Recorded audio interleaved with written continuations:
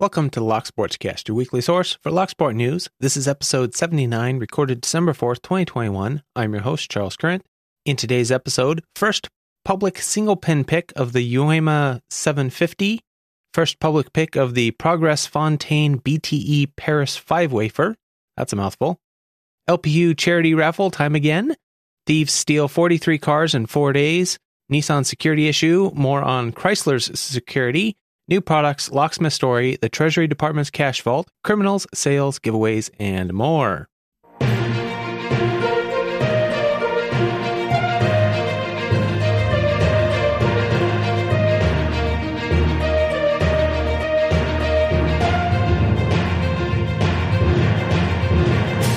You can subscribe to the audio version of the show on most podcast apps and at thelocksportscast.com. If you don't already have one, you can find a Podcasting 2.0 compatible app at newpodcastapps.com.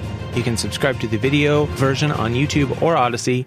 Links to stories discussed will be in the show notes. You can find full show notes with all of the links at thelocksportscast.com. And yet again, another quick reminder that the Locky Awards is coming up, so have your nominations ready. The nomination period starts January 1st. We'll start off the news with a note sent in by Tiger Trav from Australia on an older Nissan security issue. It says, just wanted to drop an article for the show that might be of interest regarding a security issue for early model Nissans, that's 2007 to 2017, that have keyed ignitions. The issue concerns aftermarket keyless entry fobs generated on the KD/Key DIY remote generation system favored by many locksmiths. When the blank KD aftermarket remote is generated for a Tilda, Micra, Patrol, or Pulsar, it tunes the remote to the correct frequency for that particular car, but instead of generating a unique ID for the remote, like Mazda or Toyota, the KD system generates the same ID every time. Once that remote is added to the car's system through a manual programming procedure, any other remote generated for the same type of vehicle will lock and unlock the car. And I'm guessing that means any other KD remote. And he sent in an article from Australia ABC that I'll go over briefly here. It was titled, Aftermarket Key Fobs Are Cheaper, but Open More Doors Than You May Realize. It says, when Sarah replaced a lost car key with an aftermarket alternative, she was unaware of the openings it would present. She was recently in a Cairns car park where she unlocked her pink Nissan Micra using the remote key, which also opened a white Micra nearby. She explained to reporters, I was heading back to my car and it unlocked using the remote. I actually went over to their car and opened their door before I realized that I had pressed the lock on my remote and unlocked their car. Had it been someone else that had come forward and realized that, they might have taken anything out of the car. It's all in the frequencies. She had lost her car keys 8 months earlier and replaced them at a local locksmith after considering the dealership alternative too expensive. Automotive locksmith Chris Rose said the aftermarket key was to blame. He said, I've spoken to the suppliers of the device and they've heard of this issue. When we go into the technicalities of the way the device creates remotes, that's when you begin to realize that there are far less permutations. Mr. Rose said remote car keys relied on emitting frequencies that matched individual vehicles. The Nissan remote has thousands of different frequencies, he said. That would mean that the likelihood of a genuine Nissan remote opening more than one car are 1,000 to 1. The aftermarket device that most locksmiths, shoe repair guys, and car accessory shops are using, the number of frequencies is down in the low 10s to 1. Then they have some quotes from some other customers who have realized this problem, and then some talk about insurance claims and the effect that might have. Anyway, interesting article, and it will be in the show notes if you want to check it out. Going back to the Chrysler security issue, the Dodge Chrysler security issue that we had talked about on the last couple of episodes, Jeff Moss sent in a link to an article called Opening the FCA Security Gateway. This kind of explains what's going on with the bypass that I talked about in the last episode and kind of confirms my assumptions about the CAN network, I think. I'll read a few sections of this article here and leave the rest for you to go check out if you're interested. It says, in response to threats of hacking, the automaker made it more difficult for locksmiths to service its vehicles. In July 2015, Wired magazine published an article entitled, Hackers Remotely Kill a Jeep on the Highway with Me in It. The article described how two hackers gained control over a Jeep Cherokee via the internet. The hackers were able to take over a lot of the vehicle's functions, including the brakes, transmission, steering, wipers, and entertainment system, by using a notebook computer. The attack, which was arranged and planned, was carried out 10 miles from the vehicle. However, because it was performed over the internet, it could have been carried out anywhere in the world. The hackers released onto the internet most of the software that allowed them to hijack the vehicle, timed to coincide with Black Hat. The hackers had been working with FCA, US, which is Fiat Chrysler Automobiles, for 9 months before the release of the software, so FCA could have a software patch available to block this type of attack when the story came out. FCA made the patch available to all customers who wanted it. The patch also was integrated into new vehicles that were manufactured after that date. So it was available to customers who wanted it, but not... Okay. You'd think it'd be some sort of a service bulletin to get it done, but anyway. The main vulnerability of the vehicle was the so-called Uconnect module, which FCA introduced in 2013 and was already on hundreds of thousands of vehicles all over the world. The Uconnect module has a built-in cellular connection that runs in the background, and it can also serve as a mobile hotspot. All that hacking software required to attack an individual vehicle was the IP address of the Uconnect module. The hackers also demonstrated the ability to scan for vehicles that use the system and thus are vulnerable to this type of attack. Rather than removing or isolating the vulnerable vehicles, FCA doubled down by adding an elaborate firewall system to their vehicles. The system was called the Security Gateway and allegedly was designed to thwart a remote hacking attack. In reality, FCA added another layer of wireless devices and equipment to their vehicles, which greatly increased the number of places where a vehicle could be vulnerable to future attacks. And FCA applied the "you should never let a good crisis go to waste" idea here. FCA used this crisis not only to add technology to their vehicles, but also force owners to have to go back to the dealership for any service that even remotely connected to the security system.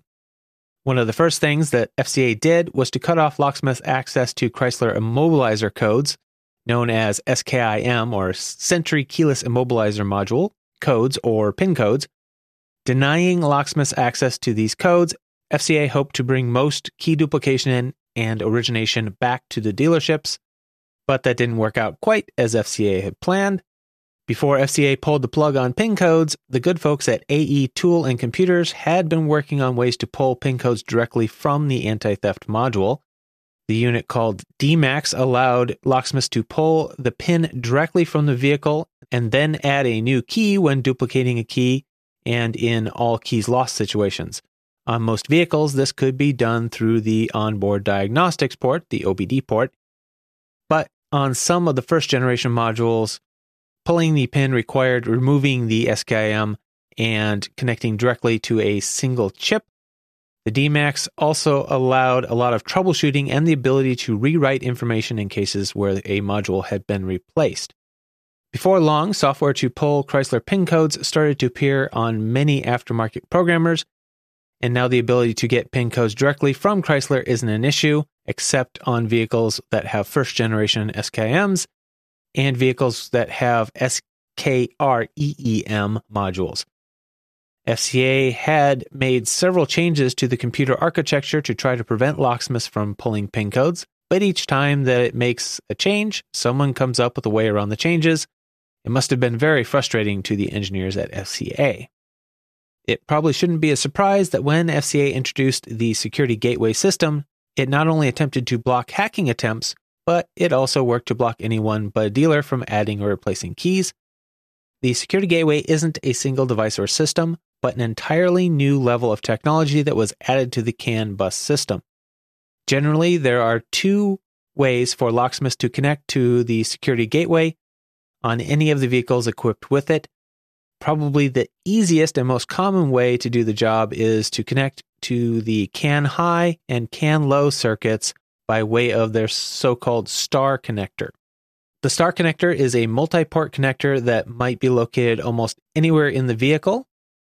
There also might be multiple star connectors located in various places in a vehicle. The Security Gateway star connectors are always colored green and typically will have several connectors attached to them. You can plug a cable from your programmer in any of the open connections. The basic star connector is used for a lot of other connections in the vehicle wiring, but only the connectors that are part of the security gateway will be green. The other option is to connect your tool directly to the radio frequency hub, which handles many radio frequency operations in the vehicle, including those used by proximity fob systems.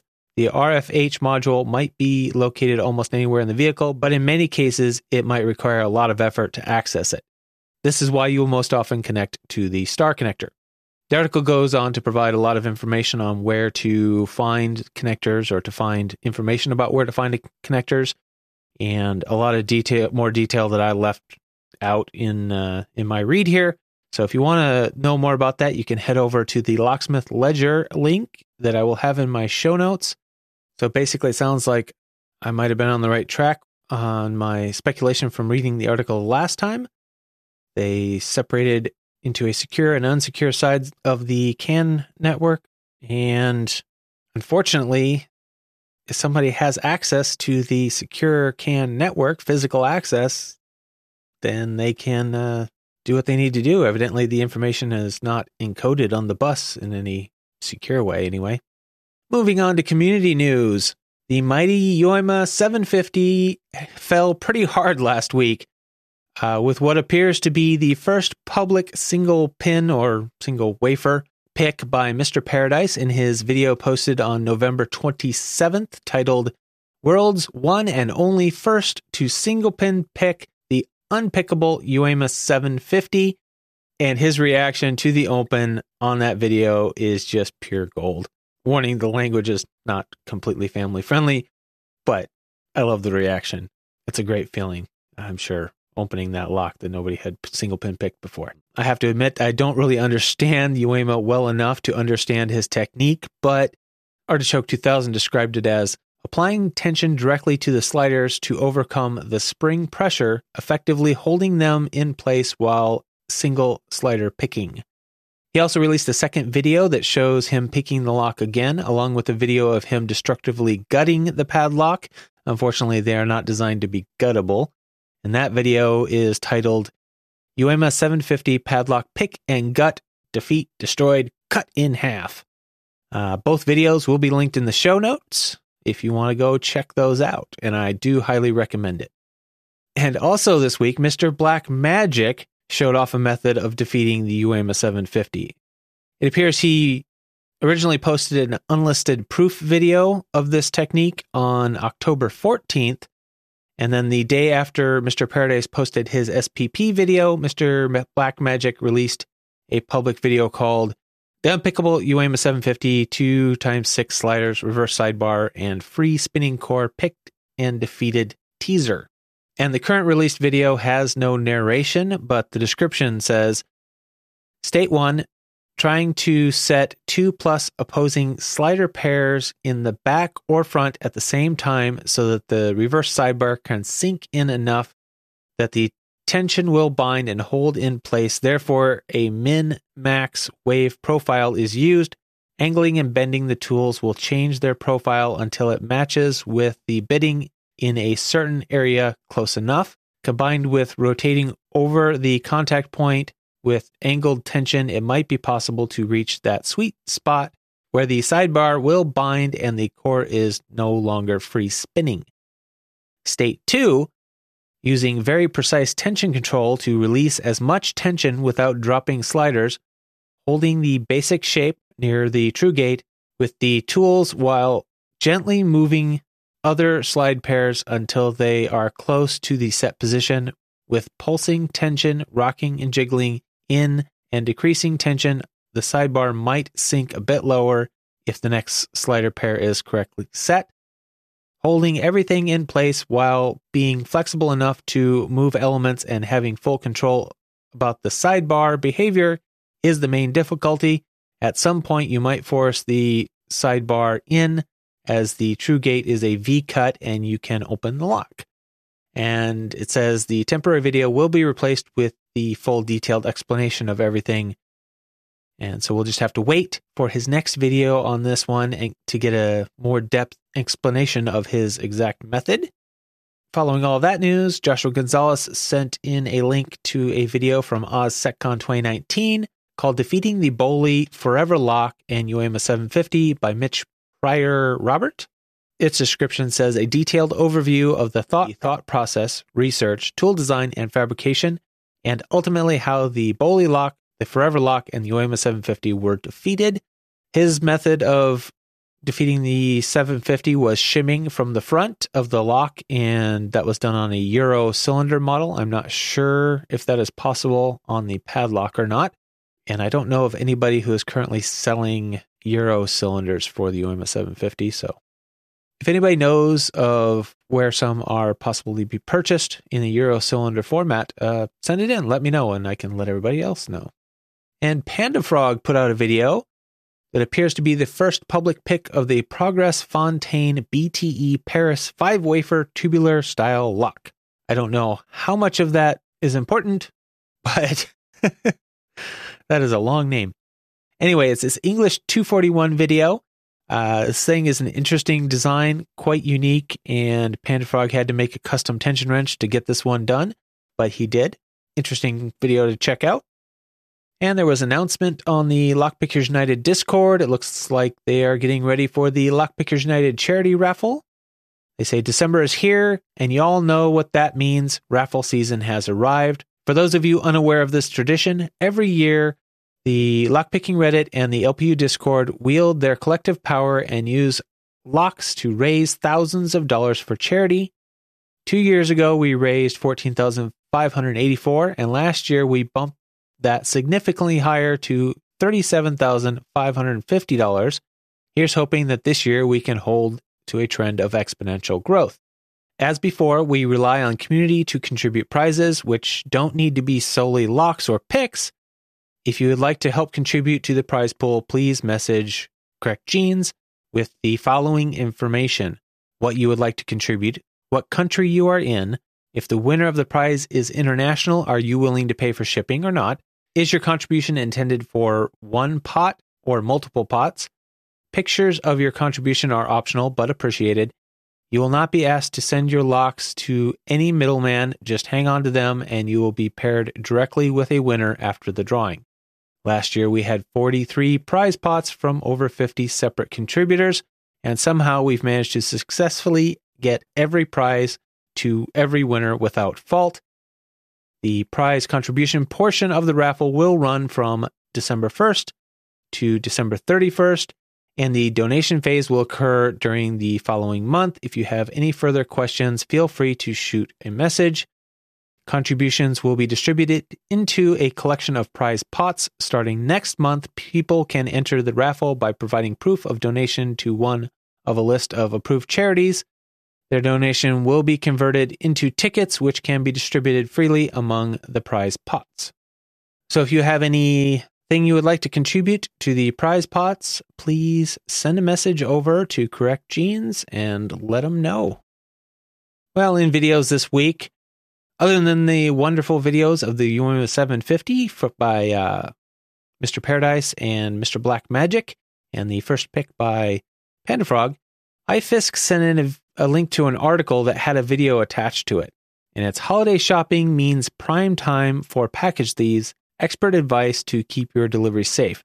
And while this could end, a lot of the stuff that was covered today could end up in the criminal section, this one is very specifically a video that I found interesting. Surveillance video from the incident shows a suspect in a red hoodie use, they say, a lockpick, but it looks to me like a screwdriver or some sort of bypass tool, to open an exterior and interior door at the apartment building in Kips Bay. Once inside, the man grabs a package and takes off.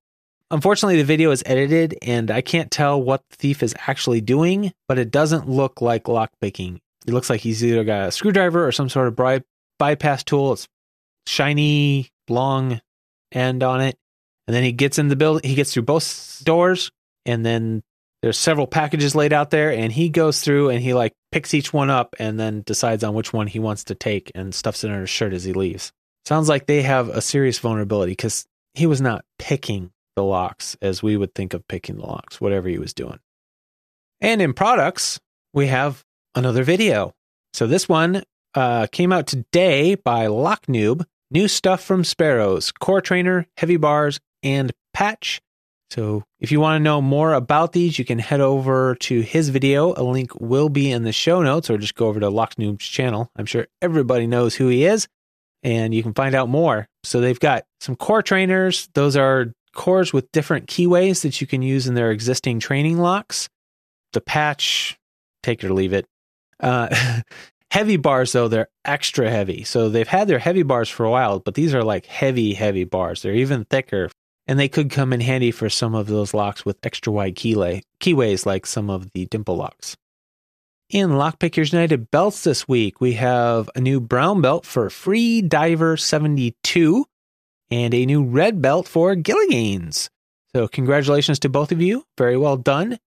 Moving on to speed locks, looks like they have new first record for the ASA 600 with barrel spools and matched countermilling by Dromosite in 1 minute 59.034 seconds, and a first record for the Denny Fontaine 5 pins by HV Logic in 11.311 seconds. Now I'd like to take a quick break, say thank you to the people that made this episode possible.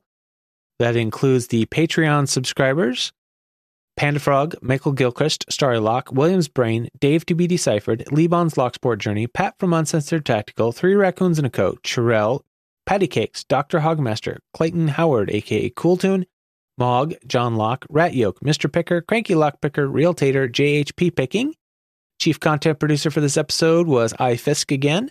Other content producers for this episode, Artichoke 2000, Beanie A to Z, Chirel, Correct Jeans, Dark Arts Lockpicking, Gumby, iFisk, Jeff Moss, Joshua Gonzalez, Keyless Entry, Michael Gilchrist, Panda Frog, Rubber Band, Starry Lock, Tiger Trav from Australia, and Tony Varelli.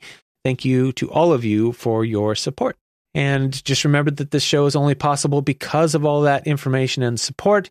So if you value the podcast, the number one thing you can do to support it is keep sending in your news, links, events, giveaway information, anything you have that's Locksport related. Everybody has their own little groups that they hide out in the Locksport community, and you might know something that the other parts of the community don't. So share them with me, and I will try to distribute those around. You can send that information to podcast@thelocksportscast.com or any of the other methods listed on the locksportscast.com/support. Don't forget to share the podcast with your lockpicking friends. You can leave a review or a comment on your favorite platform. Subscribe to the podcast on your favorite platform, and you can donate via PayPal or Patreon. If you subscribe on Patreon, I try to get you an episode out, the audio episode out, about a day early, sometime on Sunday. You can find all the different ways to support the show at thelocksportscast.com/support. If you support the show with a donation or information I can use in the show, I will give you credit in the show and in the show notes. And quick reminder, I'm looking for any interesting stories people have about their journey in locksporting or things that have happened to them because of their hobby of locksport. So let me know if you have anything you would like to share.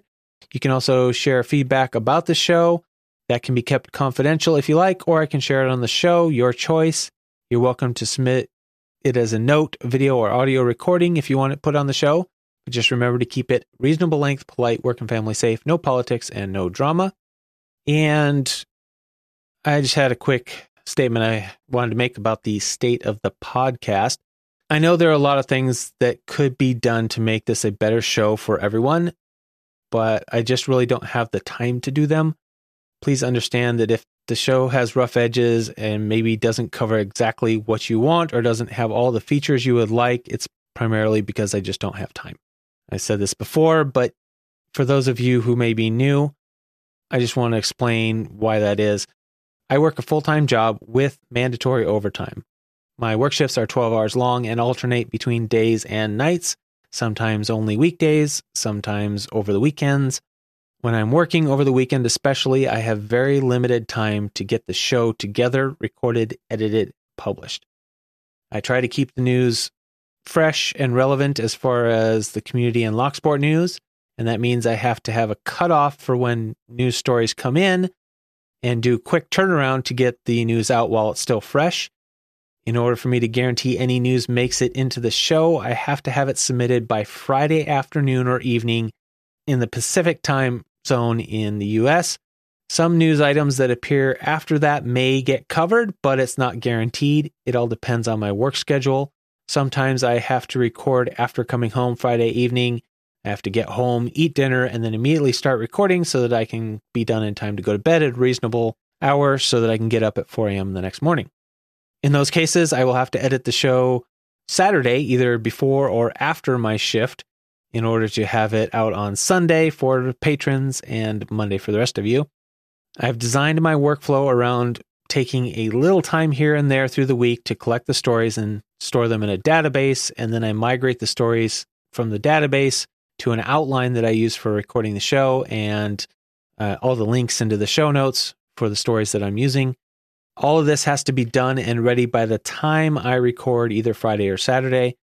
I'll have all my links together in an outline and show notes, and I will load all the links into a browser on my computer. Those are the images that you see in the video, and they are recorded in real time with the picture-in-picture superimposed in real time. There's no real post-production in there just because I don't have time. I edit out the bad takes and keep the good takes and then publish it, and that's really all I have time to do between recording and getting it published. And to be honest, I'm starting to feel a little burned out even with that. It's a lot of work. Several of you have submitted some really great ideas on improvements that could be made, and I wish I had the time and energy to try them, but I just don't. Early on, I tried a lot of things. You may have noticed that I stopped doing many of them, like the Clips channel, for example. I just don't have time for those extra things. So I apologize, but I'm doing what I can do. I love your suggestions, but please understand if they don't get implemented, if they don't save me time, if they're going to take me more time, they're probably not going to get implemented. Moving on to the locksmith story, I thought we would highlight a good news for a locksmith. This one was titled Local Locksmith Honored with Award for Helping Prevent Domestic Abuse. The Nipissing Violence Against Women Coordinating Committee has recognized Jim's Locksmithing with an award in recognition of the company's commitment and dedication to the service of those affected by intimate partner violence in the North Bay area. Jim's is quick to respond to calls for service, helping victims feel secure in their own homes again. Kathleen Juduin, Executive Director of Victim Services of Nipissing District and a member of the VAWCC, said, "It takes collaboration from many in our community to support women and children affected by intimate partner violence. Jim's Locksmithing quickly and professionally responds to our calls for service to change locks and help women and their children regain a sense of safety after being victimized." The award was presented to Amber Winters, who has been a manager at Jim's Locksmithing for 23 years. She said, "It's quite an honor to help certain victims in the area and help them feel safe." Anyway, came across that story and I thought it was worth mentioning. This is another story that I came across on Beanie A to Z's page, and it was titled Peek Inside the Treasury Department's Cash Vault. Evidently, renovators at the Treasury building made an unexpected discovery in 1985 behind the walls in the old office of the treasurer. They had stumbled upon the forgotten armored vault that used to guard the government's cash. The vault was designed in 1864 by Isaiah Rogers and employed a creative burglar-proof design, they say. A double layer of large ball bearings were sandwiched between a metal housing. The theory was that an attacking drill bit would just penetrate one layer and get caught in the spinning balls. But in any case, a group of 20 guards used to guard the space to ensure that it never came to that. And frankly, that is the best security, having multiple guards. They not only keep an eye on the safe so nobody can get in, but they keep an eye on each other so nobody, hopefully, turns bad. According to the article, by 1881, the vault was crammed with $1 billion in securities and $500 million in bonds and several million in gold and silver coins. In addition to gold and silver, the vault used to hold many other strange things, including paintings, prints, photographs, furniture, decorative arts, sculpture, and architectural fragments. A female journalist named Emily Edson Briggs got a look inside the vault in 1870 and reported on discovering several forgotten items that included a bottle of rose oil sent to Martin Van Buren by an Indian prince, hundreds of jewels, a snuff box, counterfeit coins and dies, and a hoard of Confederate currency. By 1897, the vault had fallen into disrepair, and a congressional inquiry blasted it as a disgrace to the government and of such obsolete character and inferiority of construction and minimums of security as would cause them to be rejected as unfit for use by any country bank in a backwoods town. The report said that the Treasury Guards were the vault's most effective defense, and that's always should be the case. But anyway, the vault was replaced by a larger cash room in 1909, and in 1935, all the government's gold and silver reserves were removed because of the orders at the time to take all the gold deposits away from major cities that might be attacked by the enemies in the lead up to World War II, I would assume.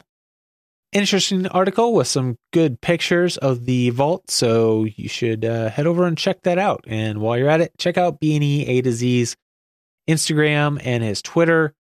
Wonderful stuff. Whenever I have time, that's where I go to find out interesting information lately. Moving on to other criminal news, we have teen who fired shots, crashed into building, is facing multiple charges. A teen who police said fired shots at someone in another vehicle and then crashed into a building last Thursday is facing multiple charges. The teen was charged with theft of property, aggravated assault, and reckless endangerment. He also suffered serious injuries when the vehicle he was driving ran into C&W Cafe. Police say he was driving a stolen vehicle, and the other person in the car was not injured. The teen and the other suspect had been arrested on September 26th after getting out of a black Nissan Altima at the Grove Street Market that had been taken in an earlier carjacking. Both defendants ran when they were told to stop by police. They were apprehended after a foot pursuit. Inside the vehicle, police found 2 firearms, 2 digital scales with marijuana residue, and a lockpicking kit that police said is used to steal cars. Teen acknowledged buying one of the guns illegally and said he kept it for protection. He also said he used marijuana, though he is underage to do so. At the time, he was on bond for aggravated assault and reckless endangerment. The other suspect had prior felonies of theft of property and having contraband in a penal institution. His driver's license had been revoked. He was seen getting out of the driver's side and the teen out of the passenger side. But the article is worded up above to implicate that the teen was driving. So, poorly worded article maybe. The next article is man arraigned on burglary charges allegedly confessed to helping man steal cash, coins, and jewels. It says a Hollidaysburg man was arraigned Monday on burglary charges related to an incident in 2019, according to Blair County court documents. The suspect allegedly confessed to helping another man steal more than $1,000 in coins, $2,000 in cash, and several high-value jewelry items from a brush-run apartment in Allegheny Township in June 2019. The apartment complex owner contacted police June 23, 2019, after discovering his office was unlocked, items and money were missing, and a set of lock-picking tools was left behind, according to the court documents. If you're going to use lockpicks to break in somewhere, you should probably take them back with you. Police noted the owner said the coins were from the apartment's coin-operated laundry facility, and the keys to those machines were also taken. An apartment resident told the owner a key pick tool was also found near the office area. In July 2018, the suspect allegedly confessed that he helped carry a bag of coins out of the Brush Run Apartments office, and the two stole a key ring, a Rolex watch, a high-end ladies' watch, and multiple rings from the office. He was charged with burglary, criminal conspiracy, theft, and criminal trespass in March of 2020. The other suspect confessed a few days later, telling police he found them a ride after the incident, and they went to a Super 8 motel for the evening after securing the stolen items. The apartment owner replaced the laundry machine locks, and he requested $16,700 in restitution. Leave all the evidence behind. If you break in, you steal a bunch of stuff, and then leave your lock-picking tools behind. I wonder what other evidence they were stupid enough to leave behind. The next story is out of Frederickson, Washington. So it was titled, Thieves Steal 43 Cars in 4-Day Period in Pierce County. The article says that car thefts continue to plague Pierce County. This past holiday weekend, officials reported that more than 40 cars were stolen in just 4 days. These thefts are impacting much of Pierce County. In October, nearly 800 cars were reported stolen. Sergeant Darren Moss with the Pierce County Sheriff's Department says a big reason for the thefts are new restrictions that are in place. Under new police reform laws in Washington, police and deputies are not allowed to chase a suspect if the only crime committed is car theft. Another issue affecting car theft numbers is COVID restrictions. Moss says that if a suspect is charged with car theft and no other serious crimes, they will not stay in jail due to the current COVID policies. He says it's frustrating. It's frustrating for our deputies. It's frustrating for other agencies. We want to be able to take people to jail. We want to stop the crimes from continuing to happen. The article goes on to say that over the 4-day Thanksgiving weekend, 43 cars were reported stolen in Pierce County. 19 of those cars are from one location, the Advantage Auto Direct car lot in Frederickson. The operations manager of Advantage Auto Direct said, we're looking at probably just in tow bills and locksmith, $10,000 on top of the cost to repair the vehicles or write off the ones that we don't get back. They say some of the stolen cars have been found and returned to the dealership, but there are still several vehicles missing. So be extra alert if you live in Washington and especially if you own any of the vehicles that we know have vulnerabilities. Moving on to sales, now that the bulk of the Black Friday sales have all expired, what remains? Actually, several. We have Rubber Band just posted that new coupon code for the holidays is live at his store, hooligankeys.com. The code MAKE2022BETTER is good for 15% off through January. Any order over $50 gets a free sticker added to their order. There's some newer sets and updated 222343 blanks, new pinning trays, and other goodies. So head over to hooligankeys.com to check that out. And over at Peterson Locksmith Tools, they still have one code that is good through December 20th. That code is good for 15% off purchase, I believe, of $50 or more. The code is Juliet Kilo 4 Papa 26 Zulu 1675, and that expires December 20th. They also still have their closeout on their hydrometer picks. They don't have many left, it looks like. A lot of them appear to be gone, but they do still have some left, and the code may work on those or may not. I don't know. Over at Southord, they're still having their annual Christmas sale, 25% off discount on all products with the code Santa25 that expires December 21st. Over at Dark Arts Lockpicking, 20% off with the code Grinchmas21 that expires the 31st of December. And that's at dlp.com.au. I don't know the expiration on this, but it worked when I tested it earlier today. So Red Team Tools, 11% off all items in inventory with the code Happy Holidays.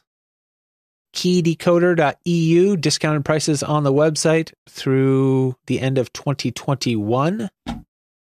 Master Lock has some of their stuff at 50% off on closeout, and don't know how long it lasts, probably till the inventory runs out. So if you want some Master Lock stuff, there's one way to get it. Matt's Lockpick. They have their lockpicks on sale, and I don't know when that sale is going to end, but it still says it's on sale as of today. 3dlocksport.com.